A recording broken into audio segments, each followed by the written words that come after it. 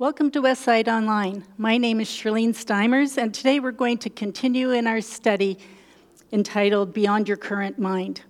As I began to prepare the study for this week, I began to wonder a little bit about the author, who he was. The life of Jesus is written in the Gospels and the New Testament by 4 different individuals. One is Matthew. Matthew was a despised tax collector who met Jesus and became a follower of Christ. He eventually became one of the 12 disciples. He wrote his account of Jesus' life from a very historical, Jewish, traditional perspective. He even started his Good News book by starting at the beginning, before Christ was even born, with the genealogies of Christ. That was because he needed to give the Jewish readers that history of the Messiahship that was prophesied in Isaiah. Then we have Luke. Luke was not a Jewish person, but he was probably a physician. He noted a lot of miracles, particularly the physical healings that Jesus did. In fact, he writes about more physical healings than any of the other 3 writers. Then we have John. John was a Jewish writer, and he was also one of the 12 disciples. He wrote his book from a very theological perspective, really focusing on who Jesus was as God, as the Son of God. And then we have Mark. Mark writes from a non-Jewish perspective to probably a Roman audience. His focus is on Christ's activities and his sacrifice, including his human emotions. He picks up on statements and people's reactions. Mark, as he is known, can be read about in the book of Acts. He was a very good friend of Peter's, and he was a cousin to Barnabas. He accompanied Paul on many of his missionary journeys beyond Judea. All of these writers have similar stories in their accounts, but they're all very complementary to one another. During this season of COVID-19, I've been spending a lot of my spare time doing jigsaw puzzles, 1,000-piece jigsaw puzzles. And at times I find myself sitting with a pile of pieces that I've sorted by color, these pieces should all fit together, and it's just not happening. Well, sometimes I want to pack the whole thing back into the box, but usually I take a break, I get a glass of water, come back with fresh eyes, and begin again. Sometimes I'm taking apart a whole section in order to fit it again properly, and it's usually just that one piece that connects everything together that makes a difference. Well, our study is a little bit like that today. We're going to see some puzzling pieces in the story. We're going to look at Mark chapter 11, verses 11 to 26. And as we look at our Bibles, we sometimes see how the translators have divided up the events in sequences and put little titles on them. But Mark wouldn't have written it like that in the original. So we're going to look at the whole passage today as he would have written it, as 1 or 2 days in Jesus' history.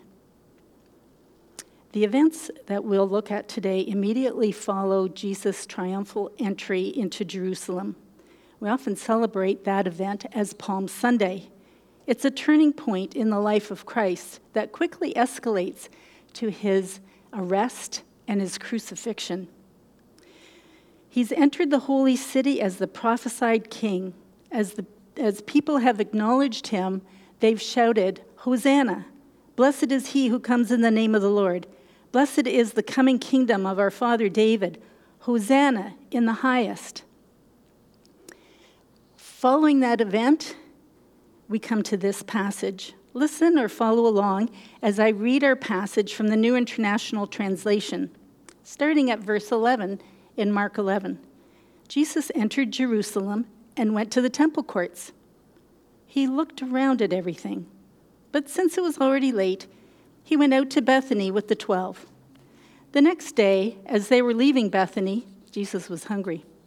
Seeing in the distance a fig tree in leaf, he went to find out if it had any fruit. When he reached it, he found nothing but leaves because it was not the season for figs. Then he said to the tree, "May no one ever eat fruit from you again." And the disciples heard it. On reaching Jerusalem, Jesus entered the temple courts and began driving out those who were buying and selling there. He overturned tables of the money changers and the benches of those selling doves, and would not allow anyone to carry merchandise through the temple courts. And as he taught them, he said, "Is it not written, 'My house will be called a house of prayer for all nations'? But you have made it a den of robbers." The chief priests and the teachers of the law heard this and began looking for a way to kill him, for they feared him, because the whole crowd was amazed at his teaching. When evening came, Jesus and his disciples went out of the city. In the morning, as they went along, they saw the fig tree withered from the roots.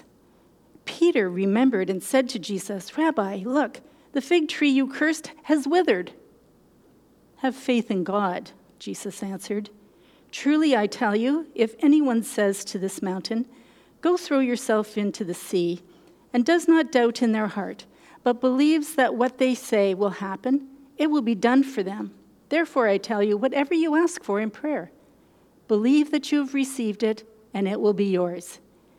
And when you stand praying, if you hold anything against anyone, forgive them, so that your Father in heaven may forgive you your sins." Multitudes of people have witnessed some incredible miracles that Jesus performed, healing children and adults from demon possession, healing people who had been blind, deaf, or disabled. And then there is a pivot in direction as Jesus enters Jerusalem humbly on a donkey, as the prophets wrote about the Messiah, declaring his kingship into the kingdom of God. It's all good. It's all positive. It's wonderful. The people were so excited. And our study picks up today when he goes from those streets into the temple, where he looked around at everything. And then he meets up with the 12 disciples in the village of Bethany. He looked around at everything. What did he see? Keep this in mind as one of those important puzzle pieces as we look at the next sequence in the story. They've stayed the night in Bethany, sort of a suburb of Jerusalem, and were coming back to the temple the next day. And along the way, Jesus is hungry, and from a distance he sees a fig tree in leaf. It looks great. Upon reaching the tree, no figs, no fruit, and Jesus ends its potential to produce fruit. That's the pile of puzzle pieces that's so confusing. Jesus knew it was not the time for figs to be ripe.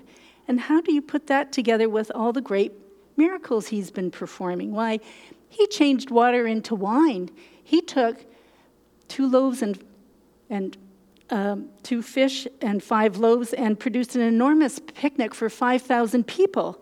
He brought dead people back to life. Surely, if he's hungry, he can pop a few figs off this tree, but he curses the tree. Let's set this pile of puzzle pieces aside and go on to the next event, because as we'll see, it just takes one piece to connect the puzzle. Jesus arrives at the temple where the same old activities are going on as the day before. People would come to the temple to worship by bringing sacrifices, to confess their sins, to experience forgiveness for sins, and to pray. Remember how he looked around at everything? Jerusalem is an outstanding place, geographically speaking. People journeyed 3 times a year to worship. They came through rough terrain, dangerous travel routes where robbers laid in wait, and then they walked uphill to the city carrying all their provisions for their journey, only to enter a place of political retaliation, of bitter history, heartless rituals, meaningless rhetoric. That is what Jesus saw in the temple that day. And as he looked around at everything, people were not worshiping in spirit and in truth. Jesus stops those who were exchanging funds at ridiculous exchange rates. He stopped those selling animals for sacrifice at inflated prices, and from carrying merchandise through the temple courts, which was an action of irreverence to God. And he teaches his friends, "My house will be called a house of prayer for all nations." Jesus had an interesting conversation with a Samaritan woman, and it was about worship. See, the Samaritans were part Jew, and they had quite a controversial relationship with the Jewish people. They had several conflicts. One of them was about where one was to worship. They worshipped on another mountain called Mount Gerizim, while the Jews worshipped in their holy city, Jerusalem, which is always referred to geographically as up. In fact, it's 2,500 feet above sea level on Mount Moriah. He told her, "Yet a time is coming, and has now come, when the true worshipers will worship the Father in spirit and in truth, for they are the kind of worshipers the Father seeks." True worship isn't about what mountain you're on. I wonder what the reaction of the money changer was when their coins ended up all over the floor, or what the livestock sellers did when he threw them out, or what the chief priests thought. Oh, yes, we do know what they thought. When they heard this, they began looking for a way to kill him. "My house shall be a house of prayer for all nations." It's interesting that this word for prayer in the original language is not a wish or supplication. It's not intercession for others. It's not a song of praise. It's the word pouring out. My house shall be a house of pouring out. When I looked this up, I found it rather emotional. Can you imagine Jesus standing in the place of worship for the Jews, looking around at everything, seeing the hustle and bustle of merchandise being carried around, people buying and selling 10-cent doves for $4, animals being brought through the courts, changing their currencies all along, with Pharisees looking down on everyone with their political agendas, and his heart is breaking. My house will be a house of pouring out for everybody. What he sees is stuff and heartless offerings and political agendas. Here he is, God all-powerful. He has been showing them who he is, and they've failed to see him. They love their laws and power. Then I came across this passage in Zechariah 8, starting at verse 3, where we read this amazing verse. "I will return to Zion and dwell in Jerusalem. Then Jerusalem will be called the city of truth, and the mountain of the Lord Almighty will be called the holy mountain." Yes, that's what Jesus is looking around at everything to see. Verse 6 says this: "It may seem marvelous to the remnant of this people at that time, but will it seem marvelous to me, declares the Lord Almighty?" Wow. No, it did not seem marvelous to Jesus. Luke writes in his account of these events that when Jesus entered Jerusalem on a donkey and saw the city, he wept over it. And he said, "If you, even you, had only known on this day what would bring you peace, but now it is hidden from your eyes. The days will come upon you when your enemies will build an embankment against you and encircle you and hem you in on every side. They will dash you to the ground, you and the children within your walls. They will not leave one stone on another, because you did not recognize the time of God's coming to you. Ah, like the fig tree, looking like you have it all right, but you are empty. looking all green and leafy, like there's something marvelous being produced there, but it's fruitless and a sad disappointment. Further, in Zechariah 8, we read that the activities of fasting will become joyful and glad occasions and happy festivals in Judah. Therefore, love, truth, and peace. In verse 20, it says, many peoples and the inhabitants of many cities will yet come, and the inhabitants of one city will go to another and say, let us go at once to entreat the Lord and seek the Lord Almighty. I myself am going. And many peoples and powerful nations will come to Jerusalem to seek the Lord Almighty and to entreat him. This is what the Lord Almighty says. In those days, 10 men from all languages and nations will take firm hold of one Jew by the hem of his robe and say, let us go with you, because we have heard God is with you. And here he is. But the temple is not joyful and glad with happy festivals. People are not entreating him, not the way they should. Like the fig tree, the temple is not producing the fruit of righteousness, the fruit of the Spirit of God. So on their way out of Jerusalem, they pass by that tree, the fig tree.